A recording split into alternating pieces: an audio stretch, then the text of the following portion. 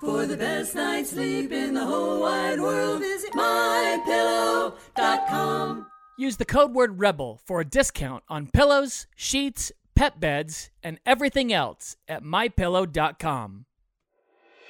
Woo! Rebels, it's that time. Can you feel it? Are you ready to be a great parent? Do you want to feel like you're back on your honeymoon? Well, we believe in you and God believes in you. Rebels, it's time to join the rebellion. It's time for Rebel Parenting. What is going on, Rebels? All you powerful parents out there, I hope you're having a great week. We've got a good podcast for you today. Jim Burns is on the podcast. He is a personal friend. He has written a ton of books. I used to work for him back in the day. He did the wedding for Laura and I. He officiated that. And he has a series of books on how to talk to your kids about sex and sexuality. They are fantastic. It's always in the Rebel Resource Pack, and you're going to enjoy this podcast today. If you're trying to figure out a way, how do you talk to your kids about sex? When do you start talking to them? What do you say? How do you not be too graphic? How do you get over the awkwardness? Today's program is for you. Let's dive into it. Here is Jim Burns on today's edition of Rebel Parenting. Jim, thank you so much for coming on Rebel Parenting today. It is such an honor to have you on this broadcast. Well, it's totally a joy. I still remember the day when you guys got married, and I was thinking to myself, wow, did Ryan ever marry above himself? Yeah. That's right. Thank you. Absolutely. I'm going to get to that. It's important. You've done so much. I worked for you. I've worked with you. You've done our marriage, and you've done a ton of things. So I want to read a little bit from your bio, and then I'm going to give my personal Jim Burns bio. So, the good one. Jim Burns founded the Ministry of Homeward in 1985 with the goal of bringing help and hope to struggling families. As host of the nationally radio broadcast Homeward with Jim Burns, Jim's passion is to build God-honoring families through communicating practical truths that will enable adults and young people alike to live out their Christian faith. In addition to the radio program, Jim speaks to thousands around the world every year through seminars and conferences. He is also Senior Director of the Homeward Center for Youth and Family at Azusa Pacific University and an award-winning author, whose books include Creating an Intimate Marriage, Teaching Your Children Healthy Sexuality, and Confident Parenting. He's been featured through numerous media outlets, including CNN, ABC, Dr. James Dobson's Family Talk, and Liberty Journal. Jim and his wife, Kathy, have 3 grown daughters and live in Southern California. His website is homeward.com. That's a good bio, Jim. You've done some serious things. Well, my kids didn't think that was so impressive. I'm just dad, and now I have 2 grandchildren, and I'm Papa J. So Papa J. Nice. I love I'll it. just tell you right now that nothing about the bio is important when you have, just even at Easter, my little grandson coming up to me and saying, Papa J, it's wonderful. It's the best. It is the best. I met Jim Burns. I was working in Washington, D.C. at the Family Research Council in politics, wishing I was in ministry. One of the vice presidents saw that I was struggling and called me to his office one day and met with me. And in the middle of this conversation, I start realizing I think I'm being fired. And I don't know what to do. I don't know where I'm going to go or what job I'm going to do. And all of a sudden he says, Ryan, we all think you should be in ministry. And I know someone that might want to hire you. And he set up a job interview for me with Jim Burns. And I flew not to California, where Jim is from. I flew to Arizona, and I met a stranger at an airport who drove me across the border into Mexico to a bull ring where thousands and thousands of children had gathered on mission trips, and Jim Burns was the head speaker. And I spent 3 or 4 days in an RV following Jim around. I flew back to California. I interviewed, and I interviewed with the rest of his staff, and I was going to go to dinner with him one night. We stopped by his house, and one of his 3 amazing, talented, beautiful daughters wanted to do something that I think she knew she couldn't do, and decided to ask in front of a new guest because that gives you leverage. And I witnessed a parenting ninja at work. The deflection and the calmness and the zen, like it. I looked at that situation and I was like, whoa, we have a master at work here. And then we went to dinner and it was amazing. And I thought, I really would like to work for this man. This is fantastic. And something happened at the end of that meal that sealed the deal for me. We're all sitting around talking. I think 2 daughters were there, and he had a daughter that was right at the junior high age, which can be very awkward for parents and kids. There's lots of tension, there's hormones, so all kinds of things that can make those situations tense or awkward. And as we were chatting after dinner, this little girl got up, came over, sat down on her daddy's lap, and leaned back, and he kind of moved his head over to one side, and she leaned her head back on his shoulder on the other. He never broke conversation, never broke sentence. And what that said to me was, this happens all the time. There wasn't a disruption. It wasn't a, what are you doing? It wasn't a looking at me like, sorry, she's interrupting. There was nothing going on except I've done this a million times in front of strangers because this is the relationship I had. Right then and there, I said, I am definitely working for this man. I got to figure out how you did that. Every day since that I've known Jim Burns has furthered that fact. This is a great man and a person to listen to. Wow. Well, that is so nice of you. But yet that same daughter, who, by the way, is now a clinical psychologist. Woo! Woohoo! But I remember when she was 17, she said, Dad, all of my friends think you are the coolest dad. And of course, I was wildly impressed. And then I made the big mistake of saying, Becca, do you think I'm a cool dad? No, you won't let me do this. You won't let me do that. So, I appreciate the comments, but I don't think at 17 she was thinking I was dad of the year. Nope, she wasn't, but I certainly was. And I have, that's why we chose Jim did our wedding, and it's been so great. We're going to review a book today that every single parent needs. I know, people say things like that all the time. We have this not just on our regular resource list, but our crisis one because it is so good. We're going to just review. There's a bunch of titles, and we've read all of them. Yeah, my children have read most of them multiple times. How God Makes Babies, God Made Your Body, and Teaching Your Children Healthy Sexuality. We live in a crazy time, and there's so many questions out there, and parents feel so awkward and unprepared, and what do we do? And I'm telling you, this has taken away all the pressure out of our parenting with talking about sexuality with our children, and that's why we had to have you on. So just thank you. Yeah, thank you. Thank you. Yeah, and Jim, for all the other moms listening out there, all the rebel moms, I was able to start very early with Lincoln. I started reading your book to him at age 2, God Made Your Body, and he's heard it at least 40 times. Yeah.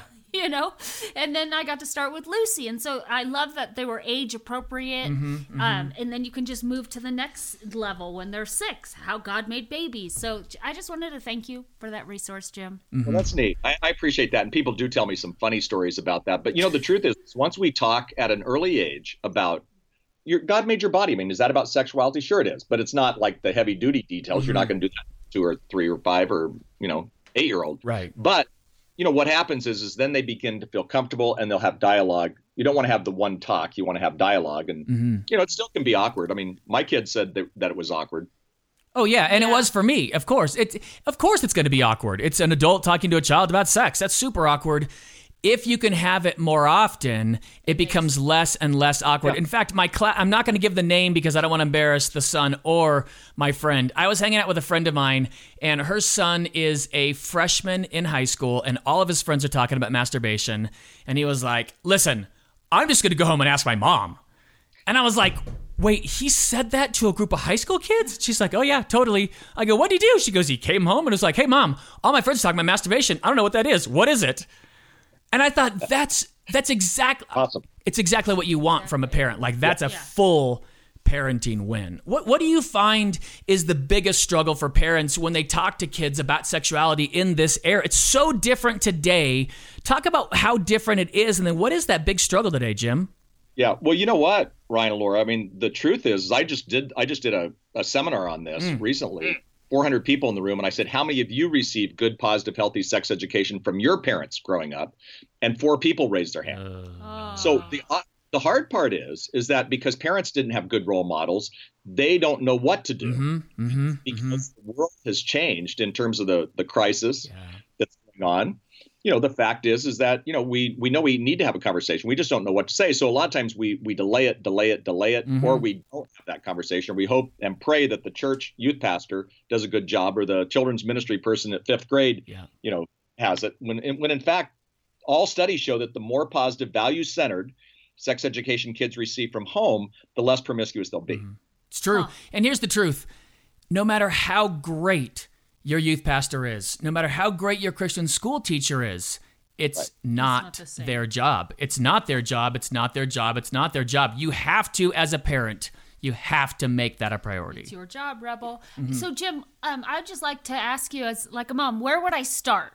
Where would be my first go-to? Like, I haven't done much of anything. Yeah, we have so many of our listeners. 82% of our listeners have been married over a decade with kids in the home between the ages of 2 and 18. So we've got the whole gamut. So let's talk early age, and then if you've got preteen or teens and you're like, I've not done anything, what do I do? Yeah. Well, you start when you can. And now, again, right after this podcast, you don't sit your kid down and say, okay, we're going to talk about everything. But I think but what you're saying is, there are two things on that. One is it does come in phases. And so the 2, 3 to 5 say you're going to teach them things like God made your body. You're going to teach them the correct parts of their private parts. We've got kids who call their private parts their wing-a-ding-ding at age 11 because their parents never told them, what those parts were. Yeah. And so, again, that's very comfortable. I mean, God made your eyes, and some he made brown, and some he made green, and some he made blue. And what you're doing is you're actually having that sexuality conversation. And notice that I'm saying God made we always make God the bad person when it comes to sex. God actually created sex in a beautiful way. God is pro-sex. Sure. So that's the conversation you have at that age. About 6 to 9, kids start asking a million questions. So you answer their questions, but you answer it in the appropriate age development stage, like 6 to 9. And so, you'll go a little bit farther. And even in terms of issues like, for example, 80% of child sexual assaults are between with kids who are 6 to 9 or with someone that they know, oftentimes love and trust. So so you have the conversation without scaring them that, nobody has the right to touch your body in a way that makes you feel uncomfortable. And if they do, or if they want to, then you can tell mommy or daddy and we would never get mad at you. Yeah. See? Right. Are those statistics really still that high? Yeah. Yeah. It's still the 80%. What happens is the statistic that's so high is that it's between someone which always shocks us, is it's someone that they know. And again, oftentimes love and trust. So I have often said that it's, you don't want to send your kids out to the park at age 6 to, play by themselves, but it's almost safer there than it is, in a home or with the babysitters or somebody. And yet we can't be so freaked out. What we need to do is have that conversation because a lot of kids then they're not empowered. They don't know what to do. They don't know how to handle those things. And so when parents make it more part of the conversation, but then by the time they get to be 10, 11, that's when you begin to talk about sexual systems. You talk about sexual integrity, sexual purity. That's where you give them the full money because the average kid sees pornography at age 11. Yes. See, okay, I want to get to that.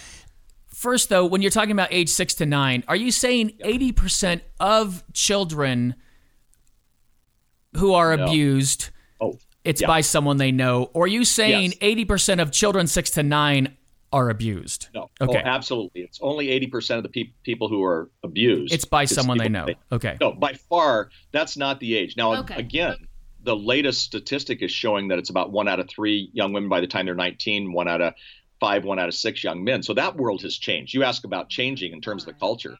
That's changed from when I was a youth pastor, a long time. We had me as a teenager, But it used to be 1 in 6, I thought. Yeah. Okay. So it's really that part has changed. Okay.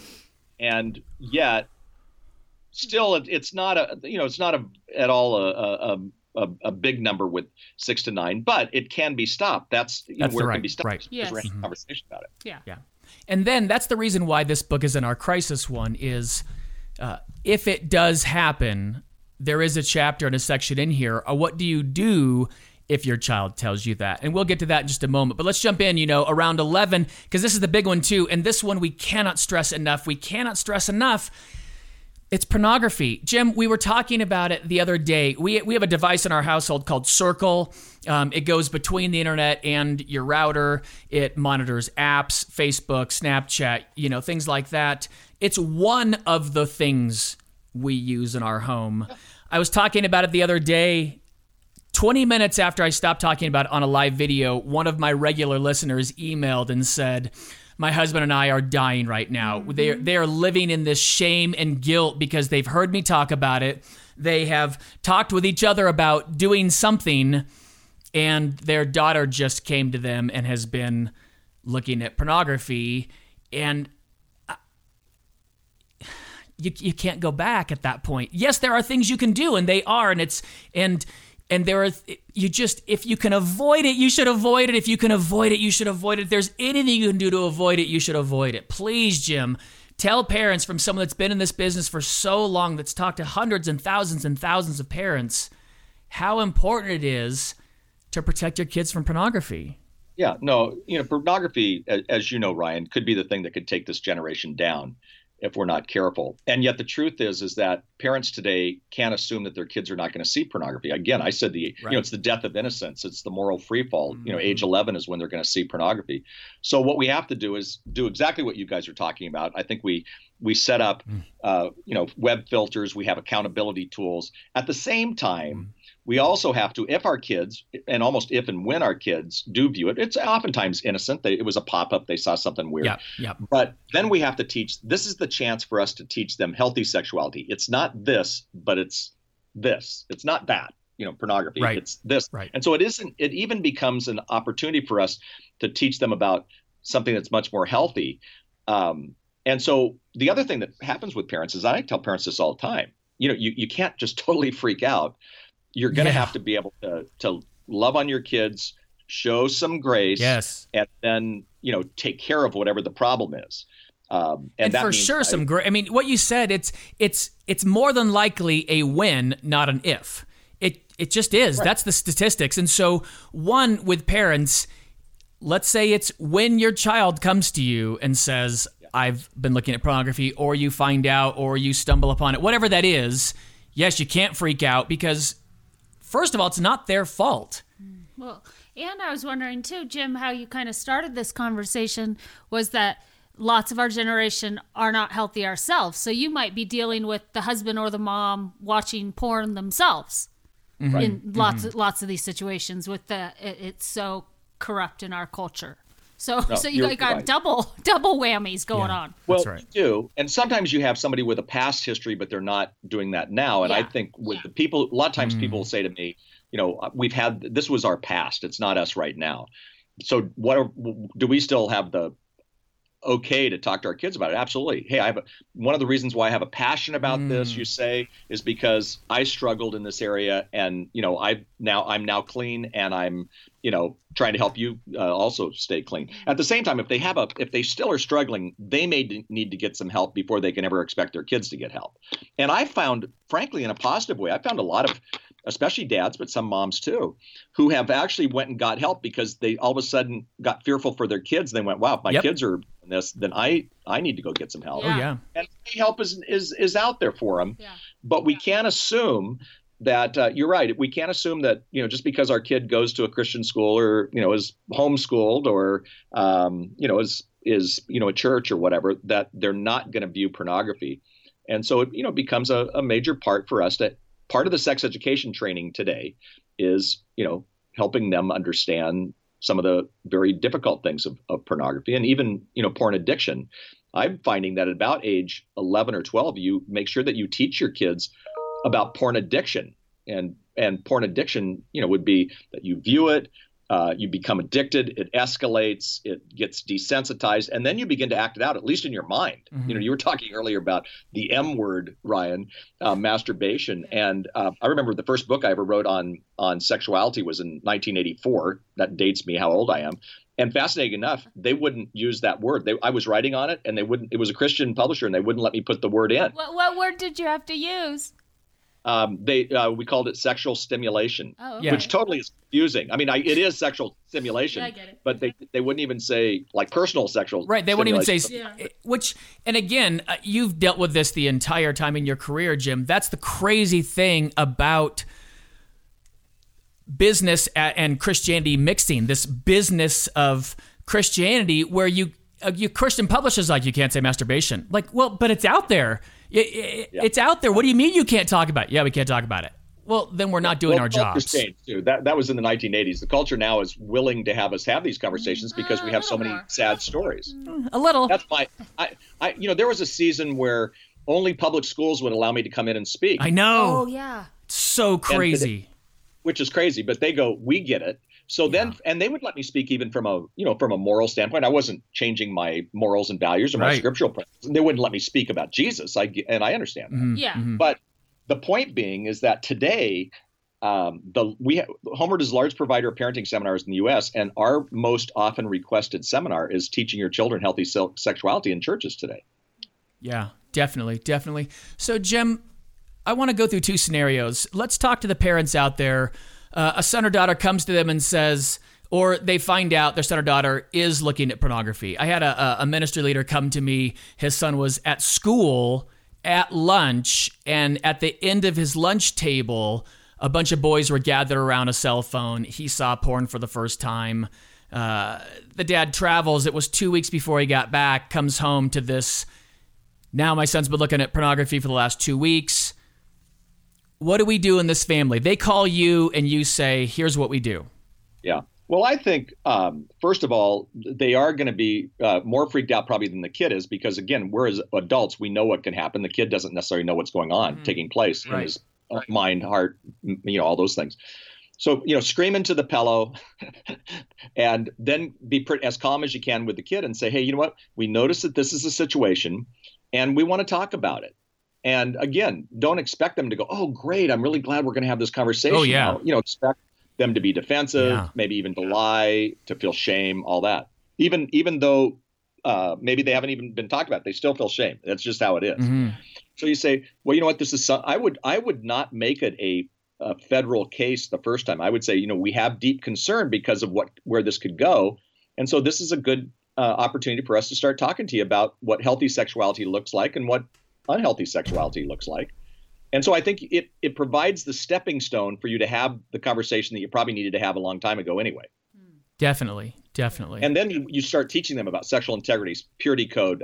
What does pornography do? It teaches you to look at the opposite sex, or actually even sometimes same sex, as a sex object, as opposed to a gift of God. So I want, my kids to look at, I have all three daughters, like you mentioned, but I want them to look at guys not as a sex object, but as literally as more of a gift from God, as a brother in Christ, radically respect them.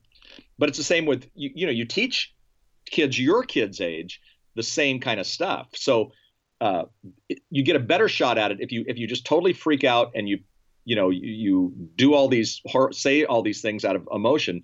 They're not going to come to you and talk to you. That's true. However, if you don't have filter, if you don't have accountability tools, which are now available today, that's when you say, wow, we need to do this. But I always say to parents, do it ahead of time. Do it before you get this thing. Right. Yeah, right. Start at age 2.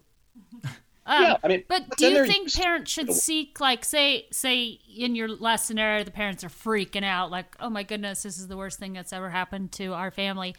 Do you think they should seek a third party in there to maybe calm it down a little bit, to help navigate some of the conversations? Yeah, especially for them, Laura, because again, you don't want to, it's just even more, you're piling on more shame for the child, right, especially if it's a child. So I think sometimes you get the advice of somebody else. The Bible is very clear. Where there is no counsel, the people fall. In the multitude of counselors, there is safety. Yeah. So, counsel, sure, there's, like my daughter, she's a clinical psychologist. She, gets paid for doing this. But at the same time, sometimes it's a parent who's already been through it.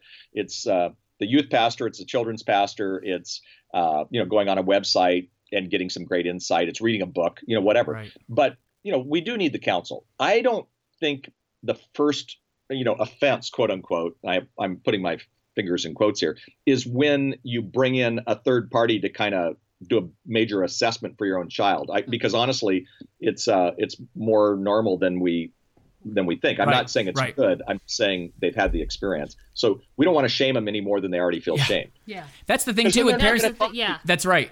You want them to come to you. You want to be the parent where when you're freshman in high school, boys with his friends talking about masturbation, he's like, I'm going to talk to my mom. That's what I'm going to go do. That's what you want as a parent. And if you're freaking out And here's the thing. There's so many parents right now, Jim, that are like, but that's what I've done in the past. I've totally freaked out in the past. Or I struggle with my own shame. I've been abused myself. Yeah. Or blah, blah, blah. You list it. You can name it. Yeah. Well, somebody once said to me, I was speaking to kids, funny, at the Blaisdell Arena in Honolulu, about 8,000 kids on a book I spoke called The Purity Code. Yeah. And someone said, Jim, untended fires soon become nothing but a pile of ashes. And it was really prophetic for me because what I realized is in my own life, whether it be my spiritual life, my relationship with Kathy, my relationship with my girls, my own sexuality, I have to tend the fire within my own soul. So to those parents who freaked out, so welcome to the club. There isn't a parent in the world who has not freaked out about something. That's right. So, but at the same time, part of that freak out is because we know stuff that our kids don't understand in terms of where it could go. Yeah. So it's kind of normal. So I think we have to be a little soft on ourselves. At the same time, if as a parent, we're freaking out because we haven't dealt with our own sexual abuse, we haven't dealt with our own, pornography issues, then for goodness sakes, this is when we can go get some help. This is the opportunity. That's right. Yeah, it is. And, it is. And, just like it's shameful for our kids we're talking about, it's also more shameful for adults who really want their kids to, not go that direction. So, but you do it anyway. Yeah. And I think nowadays I see so many people struggling with the problems. The problem isn't necessarily the issue. For me, now the issue is people not going and getting the help that they need. Like I know for me in my life, I have to go out and get the help that I need in order to be a great parent and a good wife. Well, you're right, Laura. I mean, we have this mentality in America for some reason that if we went and talked to somebody, that was like a lousy thing. Yeah. Ryan, I know you know a person who's a counselor here in this area, and I just did her funeral actually. Well, there were thousands. I mean, there were over 1,000 people there, and they all the amount of people. I said to them, I did the funeral. I said, how many of you were somehow touched by this wonderful woman? Her name is Betty. How many of you were wonderfully touched by her in a way? Changed. And you know what? I didn't see any hands not up. Of course. Well, how cool was it that somebody swallowed hard, went and met with this lovely woman who was a counselor, and who, she affected people's lives. Well, how beautiful is that? That all these people would raise their hand. Now, these are great people, but there was a time when they needed a helping hand. Definitely. Yeah, exactly. Jim, not only I love that you give this advice, but you practice it too. We were at your house one time. I don't remember if this is before I went to work for you or while I was working. I think it was while, because I was setting up one of those gumdrop iMacs for you at your home office. I can remember this. I remember that. And we were in your office because you converted half your garage into an office. Still there. And you turned to me and you said, Ryan, some marriages just naturally work well together. And I was like, yeah, that's awesome. That's really neat. And you go, yeah, mine and Kathy's is not one of those marriages. Right. And I just didn't know what to say. I was like, what? I'm sure I laughed nervously. I didn't know what to say. I remember thinking, a ministry leader doesn't get along with his wife very well. What do you say? Like all these things. And you said, and because of that, at least once a year, Kathy and I do something specifically to focus on our marriage. We'll go to a conference. We'll go to an intensive counseling. We'll read a book together. We do something to remind each other how important we both believe marriage is. I was flabbergasted, and Laura and I have done that we've been married. This will be our 13th year. 13 years, Jim. 13. Yeah. 13. Every single year we do something because of that. And the longer we've been married, we're starting to do things 2 or 3 times a year. Because it's the investment. If you believe in oil changes for your vehicle, then you believe in counseling for your marriage or anything else like that. Well, you talk about vehicles, and of course you know a lot more about high maintenance vehicles than I do, because I drive a Mini Cooper. And you do motorcycles, all these kind of fancy. But the truth is high maintenance vehicles take more energy. Yeah. Well, a high maintenance marriage. Kathy and I, have often said we have a high maintenance marriage. Well, that just takes more energy. It doesn't mean it's a bad marriage. It just simply means we got to work on it harder because it's not a low maintenance thing. No, yeah. I tell you what though, Jim, here's what it did for me. It gave me freedom.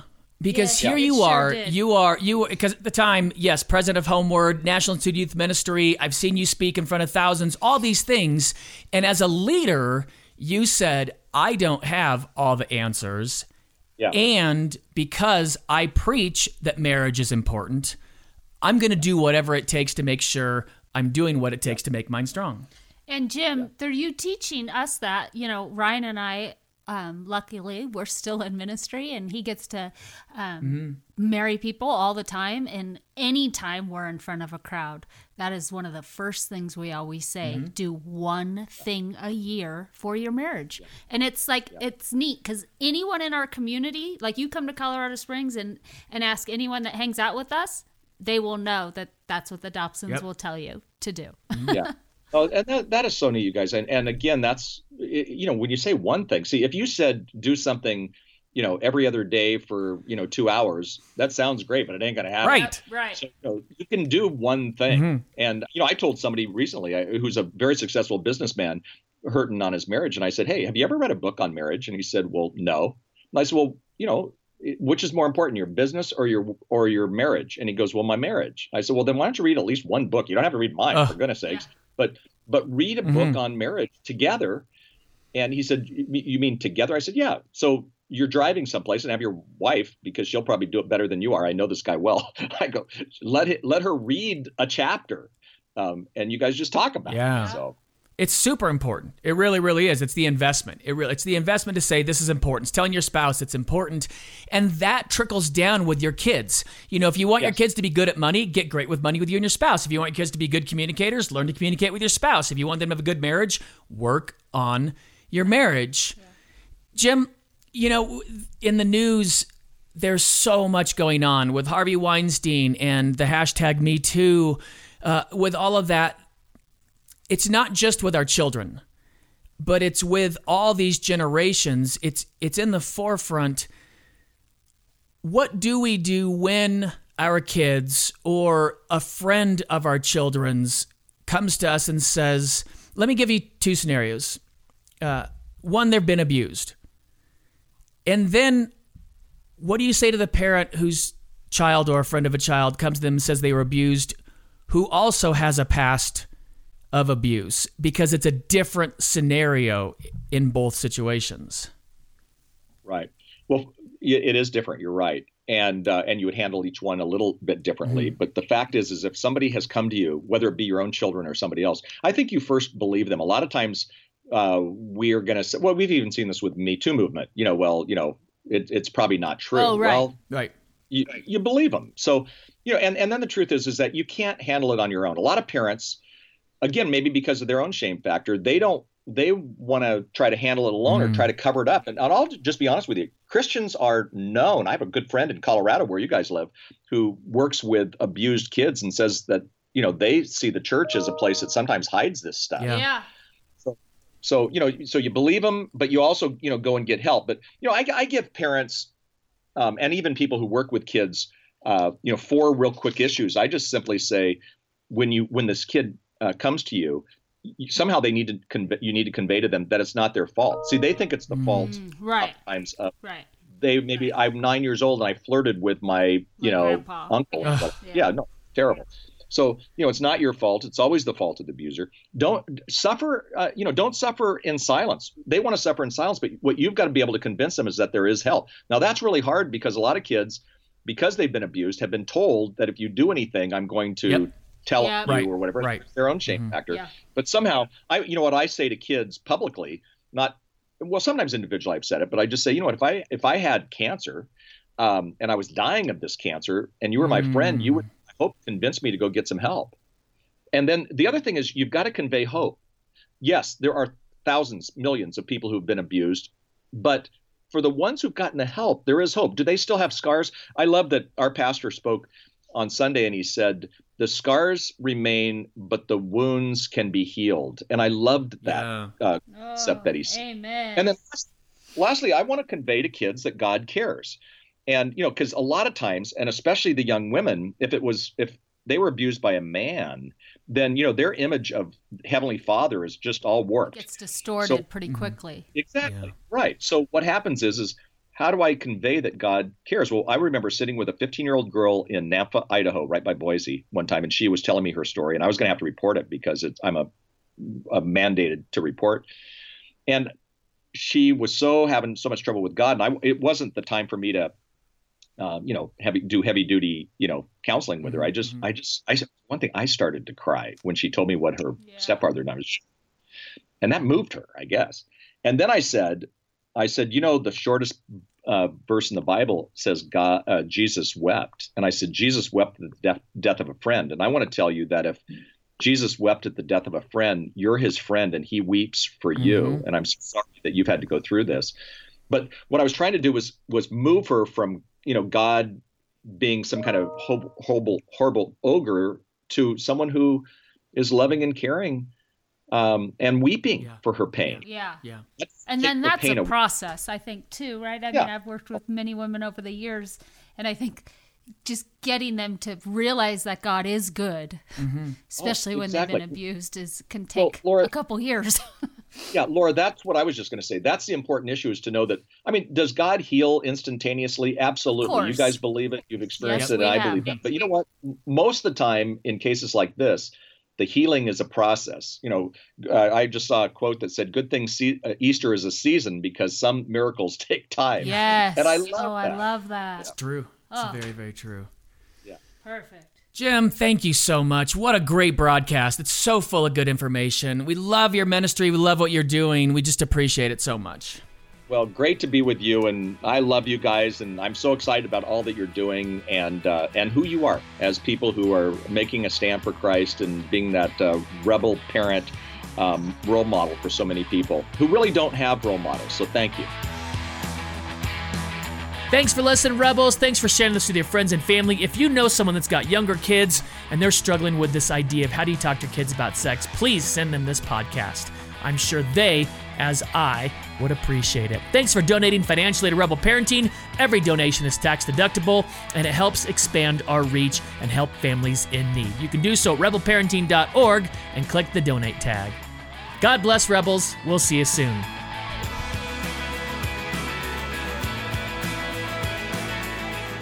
Rebel Parenting is produced by Rebel Media House, and when you need a little help with your marriage or parenting, and everyone does, you can find it at rebelparenting.org. Sign up for the Rebel Update by texting the word REBEL to 444999. That's REBEL, and the number is 444999. We love it when you share Rebel Parenting with your friends and family, so thank you. God bless. Thanks for spending your time with us, and we'll see you next time for another episode of Rebel Parenting.